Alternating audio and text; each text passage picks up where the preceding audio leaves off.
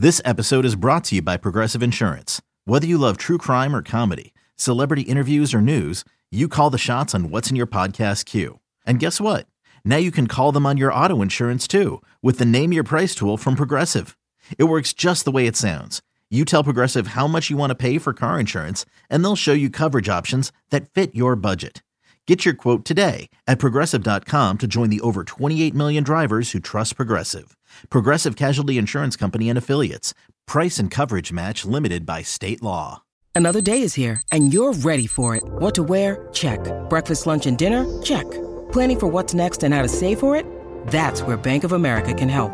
For your financial to-dos, Bank of America has experts ready to help get you closer to your goals.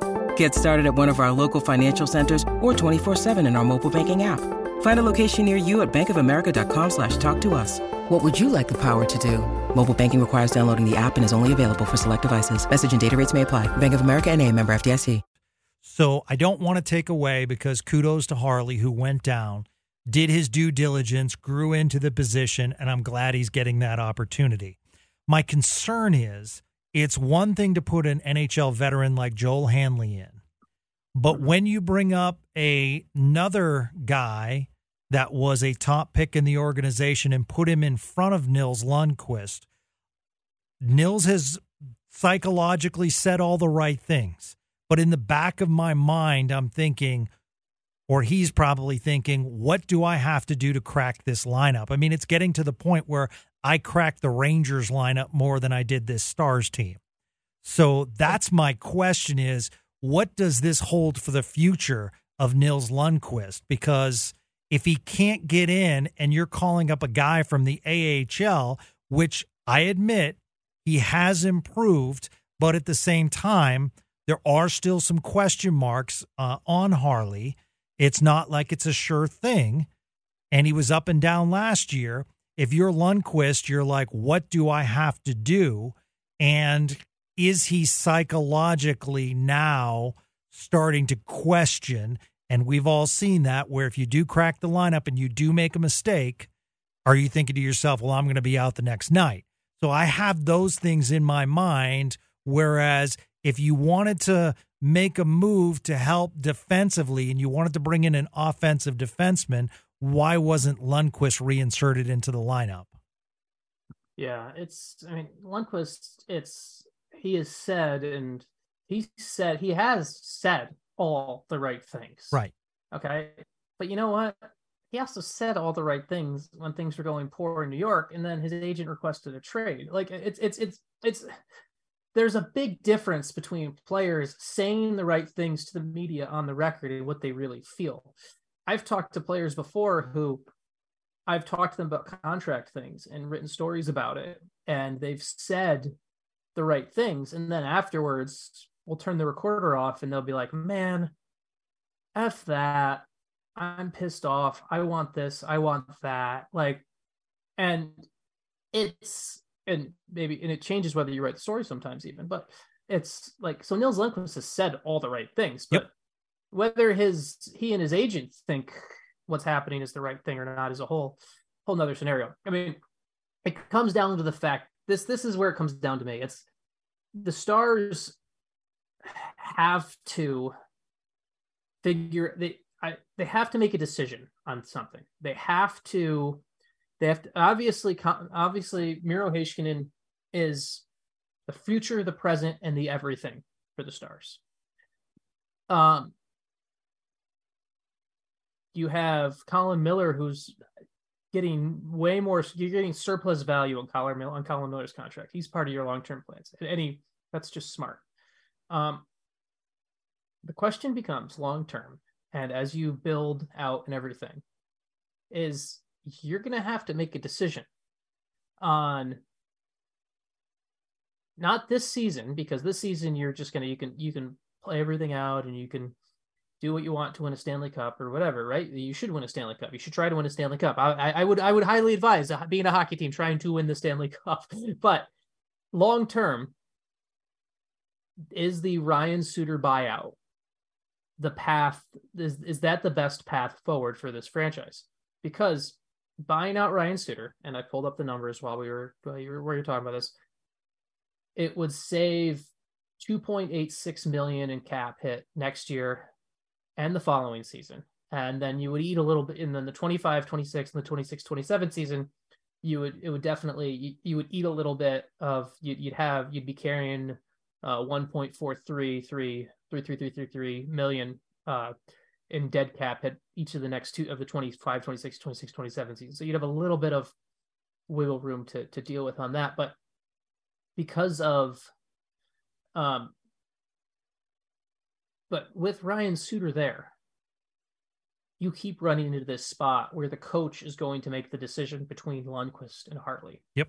This is where the GM, and by extension, because we've acknowledged this on this podcast and it's true, and by extension, the owner, because he is very hands-on, even if he does it quietly, you have to make the decision. You have to be the adult in the room, for lack of a better word, and you have to take the decision out of the coach's hands. Coaches' jobs are to win and put lineups on the ice they think can win the game for them tomorrow, not who can be the best player 2 years from now. That's the GM's job.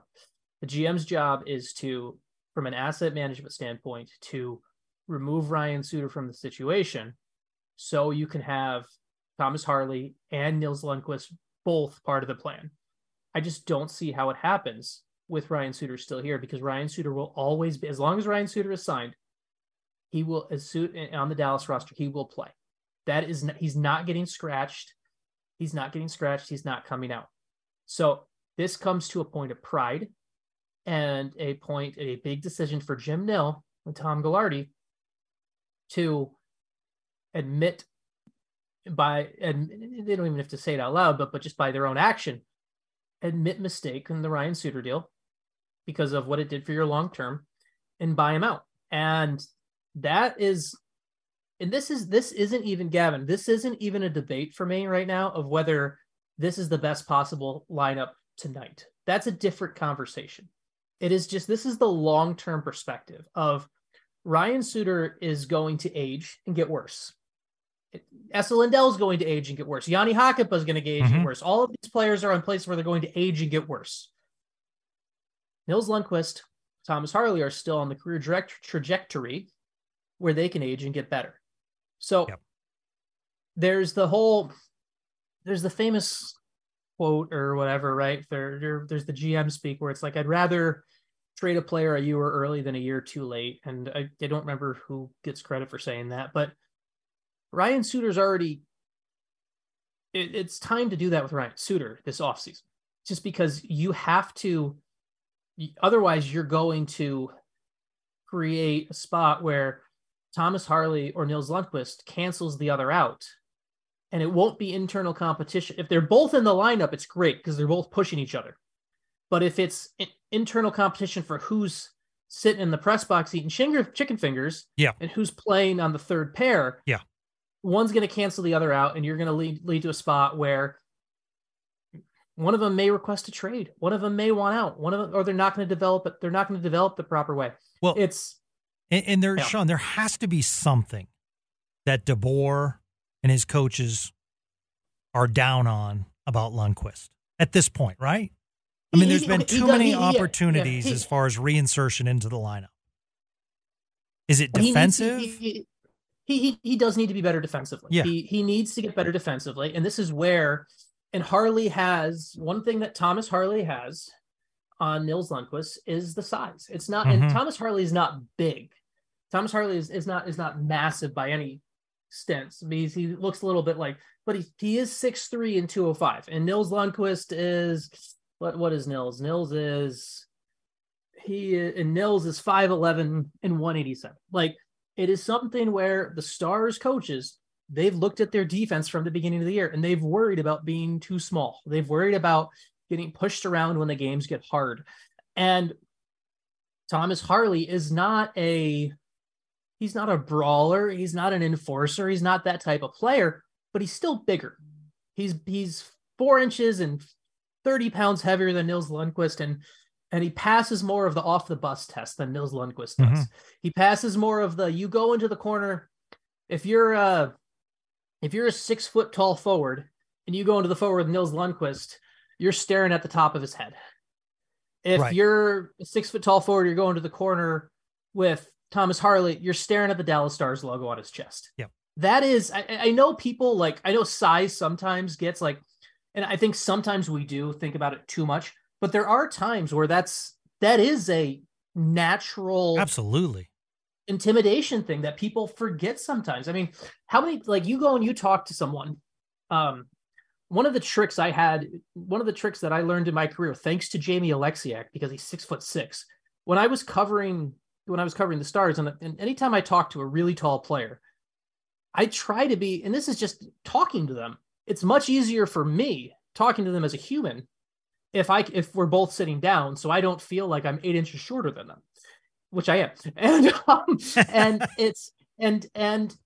it's there is a natural human thing of, you go into that corner, you go into that battle where Yanni Hakanpää looks like he's going to hurt you. Nils Lundkvist doesn't look like that. Yeah. And so there's that element of it where Thomas Harley has that. He's also been in Thomas Harley's development. It's been handled well this year. He's been able to play every situation. He's learning things defensively. He's been allowed to make mistakes. Nils Lundkvist hasn't been allowed to make mistakes. Right. And that's the thing where Tom, hopefully, and this is the thing where it's like, it's kind of like it's like a deal with the devil on this. Like, you want Thomas Harley to play well, but the more Thomas Harley plays well, the more Nils Lundkvist gets stuck in the press box. He may not play another NHL game this year. Yep. And then what happens when you go into next season? Like, I'm all for the idea of, I'm all for the idea of giving Thomas Harley the chance right now. I'm all for figuring out your best 6 for the playoffs. If Ryan Suter's in your best 6 defenseman for game 1 of the playoffs, fine. I'm not upset with that. If that's the reality, that's okay. But it just goes back to show how much you've taken away the opportunity for development and growth in Lundkvist by making him live in this space where he was getting scratched for Joel Hanley. Like, and that's another issue too, where it's like, I hold nothing against Joel Hanley. Joel Hanley should only be playing NHL games should only be playing NHL games with this lineup and with this collection of players when someone else is hurt, someone else has had a really bad game and needs a game to look up top, or you're trying to like load manage and you don't want to play guys in the back-to-back. Like, that's the only time Joel Hanley should play. That's what Joel Hanley is. He's a 7th defenseman, and you turned him into competition for Nils Lundkvist. Yep. Nils Lundkvist should not have been in that spot. And then it's so, like, going forward right now with the Stars, you're at this spot where, in the vacuum of today, Thomas Harley will play tonight, and hopefully, and I hope he plays well, because I don't want him to be in the spot. Sure, but it's a top draft pick. Exactly. But you're at a spot where, in a very weird way, and I don't hope this on Thomas Harley, but in a very weird way, you have an easier reset if Thomas Harley struggles tonight. And this is terrible, but it's true. If Thomas Harley struggles tonight and on Wednesday or Thursday, tonight and Wednesday, and you're like, okay, he's not ready for the NHL, we send him back to the AHL, he still has a soft landing to go play 25 minutes for Texas on Friday night. Mm-hmm. Like, it's almost better from Nils Lundkvist's standpoint and your overall team development, in a very weird and sad way, that you don't want Tom, but if Thomas Harley struggles, you can see the path forward where you're like, okay, Lundkvist comes back in, he gets the chance, he seizes it, and then we buy out Suter in the summer, and then they're both in the plan for the fall. Yeah. Great. But if Harley seizes this, which hopefully the kid does, he's great. He should, hopefully he does. Then you have a Nils Lundkvist problem where he's not going to play. And you're going to run into issues of, how do we rebuild this kid's confidence going into next season when we brought him in and we expected him to play such a big role, and by the time the playoffs came around, we couldn't even play him, and we had Joel Hanley playing bigger games. Right. And at the end of the day, the Stars, and I'm not everything Ryan Suter does is bad person. I believe Ryan Suter has a very bad contract. I believe Ryan Suter has a bad contract. I believe that he's taken opportunities away that could have gone to other players that the Stars should have acknowledged, but I'm not the black and white Ryan Suter has never done anything good camp. I'm not in that camp. I do believe that Ryan Suter should never have been more than a third pairing guy. And I hate that with this alignment tonight, Miro Heiskanen is going to have to carry him for 25 minutes. But I am now fully in the camp of you have to buy him out for the greater good. And that's what this team has to do. Like if Ryan Suter is still on this team heading into next season, you have a real problem because it's either that or like, would you rather, or it's either that or it's either buy out Ryan Suter or trade Esa Lindell. And I don't want to do that either. Yeah. So, well, his he doesn't have a no movement, but he's got a modified no trade, I believe. That clicked it. Did he? Let's check on that. I believe he has the full no movement. Does full no movement. So that one's going to be a tough trade too. So, I mean, Esa at least would be like marketable. You would get more than marketable. GMs love Esa Lindell. Yeah. You would get GMs lining up quite a bit to trade for Esa Lindell. So that's, but I don't like that he makes $5.8 million, but I don't see where you're going to find. I don't see where else you're going to find. It's going to be much harder to replace Esa Lindell than it would be Ryan Suter. With threats to our nation waiting around every corner, adaptability is more important than ever. When conditions change without notice, quick strategic thinking is crucial. And with obstacles consistently impending, determination is essential in overcoming them. It's this willingness, decisiveness, and resilience that sets Marines apart. With our fighting spirit, we don't just fight battles, we win them. Marines are the constant our nation counts on to fight the unknown. And through adaptable problem solving, we do just that. Learn more at Marines.com. And maybe it's a system thing, Sean, but you brought up a point that doesn't show up in analytics. And that's the size, big, small. And I've always thought of the Winnipeg example, where you had Tobias Enstrom, who I think was about 5'8" as a defenseman, maybe. And his line mate on the defensive side was Dustin Byfuglien. If you even touched Enstrom, Byfuglien was in there. You didn't even want to go near Enstrom because of Big Buff. And I personally have this theory that one of the reasons Wyatt Johnston, he's very smart, keeps his head up, but when you're on the same line as Jamie Benn, you know Jamie Benn's on the ice.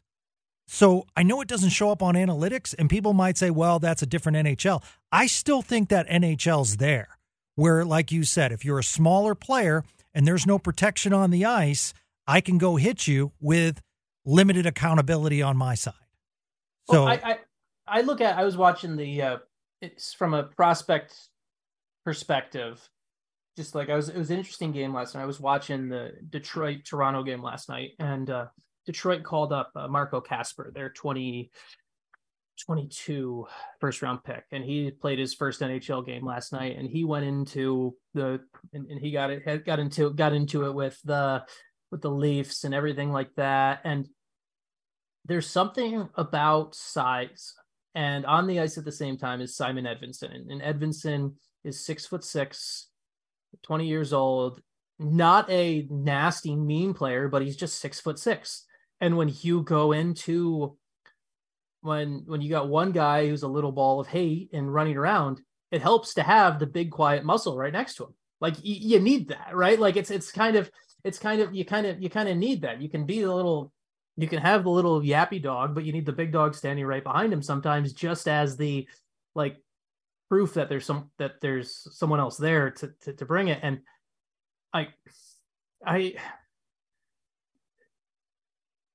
with the Stars and the size and everything like that, like I hope that's not the reason that at the end of the day, 2 years from now, we're talking about the failed Nils Lundkvist experiment. Yeah, because they blocked him out. Like, yeah, it's just kind of a frustrating way to look at it right now. Well, absolutely, because we don't know what we have. Essentially, they think they know what they have, but we don't know what we have. And you know what? He might go to another team eventually, and he might not pan out. But we haven't seen enough of him to make that decision yet. I did want to talk about Max Domi, who first couple games were really good, but I think, I would like to see a little bit more out of him. I did like over the weekend where they moved Ty Dellandrea up. I think that was the right move. we've been big Ty Dellandrea guys on this podcast as far as kind of a Swiss Army knife. I thought he did a nice job on that fourth line, but I just feel as though there are better opportunities, more scoring opportunities when you have Ty Dellandrea along with Sagan and Max Domi. So I wanted to get your thoughts on what you've seen from Domi, where I don't want to say it's not clicking. I don't want to say that at all. But what I'm saying is that, when you make that trade, you hope there's a little bit more production out of him. So Max Domi's first 5 games, 1 goal and 2 assists, 3 points, 13 shots, playing pretty well, right? Yep. Then since then, in 9 games, in double that span, 10 games, 1 goal, 2 assists, 3 points, 16 shots compared to the 13 he had in just the first 5 games. -5, obviously not the greatest benefactor, but just kind of using it. Using what happened on March 13th, Gavin? Do you know? March 13th. Is that when? Because that wouldn't. It's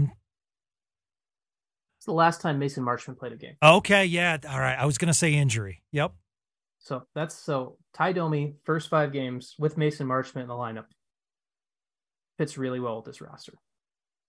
10 games since Mason Marchment comes out, and even though Marchment has not had the numbers and had some of the cold spells, some cold spells, there are things that Mason Marchment brought to the lineup that others, when they try to do, can't do. And that is, to me, one of the biggest takeaways, where this is a very well-constructed roster and a very well-constructed lineup when Mason Marchment's healthy. When Mason Marchment's not healthy, you're missing someone because you need somebody else to step in and help be that other bludgeoner to go alongside Jamie Benn. Max Domi isn't that guy. Max Domi is the guy who is, I used that little scrappy dog example earlier. Max Domi is that little scrappy dog that is really effective when he's got other muscle carrying the role and carrying the line and carrying a bit of that. So I look at Domi, and it's kind of a space where when Mason Marchment's healthy, I think you get a different version of Max Domi. And I think, and you can't just you can't tie everything to one other player. Obviously, part of this is on Domi himself, but it is an important thing to acknowledge of how one guy unlocks another part of the lineup and changes roles. Domi, for me, overall, he had a role in Chicago this year. He was Patrick Kane's wing. I mean, they're both wingers, but he ran with Patrick Kane. And in Dallas, when he came in, he had a role. He had a role that he didn't. Now his role changed, and I think part of the issue is we don't know exactly what Max Domi's role is with the Dallas Stars right now. Is he supposed to be the Mason Marchment fill-in? Is he supposed to be the guy that is the scoring boost dude? It's kind of that spot where I think he doesn't know where he is. It's this weird limbo that was caused by the Marchment injury. And it takes time to get used to a team when your role keeps changing as well. So where I'm going with all of this is the biggest takeaway that anyone shares, the Stars really need Mason Marchment back for the playoffs, especially as you get to the time where it's going to get grinding. You're really going to want Marchment then. And with Domi, it's also, this last 8, 9, 10 game stretch is also the fair sample size where, after 5 games, we were all like, let's re-sign Max Domi. Let's get it done. Yeah, I know. And now the last 9, 10 games, you're like, okay. Yep. Let's see. Yeah. Maybe Dadonov's worth re-signing instead. I don't know. It's to me, the Domi case is it's hard for me to look at it without that caveat of the Marchment injury. And you'd like to see him force the issue himself too. That's something where you'd like to see a game here where Max Domi comes out and makes us feel like he's like right now he's just proving more and more so that he's a good complementary player in the right spot. And that's not a bad thing. Lots of guys have had great NHL careers being complementary players. But maybe Max Domi's not more than that. And that's just something that maybe we've seen where not when plugged into a different role, he's not going to delivers the wrong word, but he's not going to deliver. Yeah. That makes sense.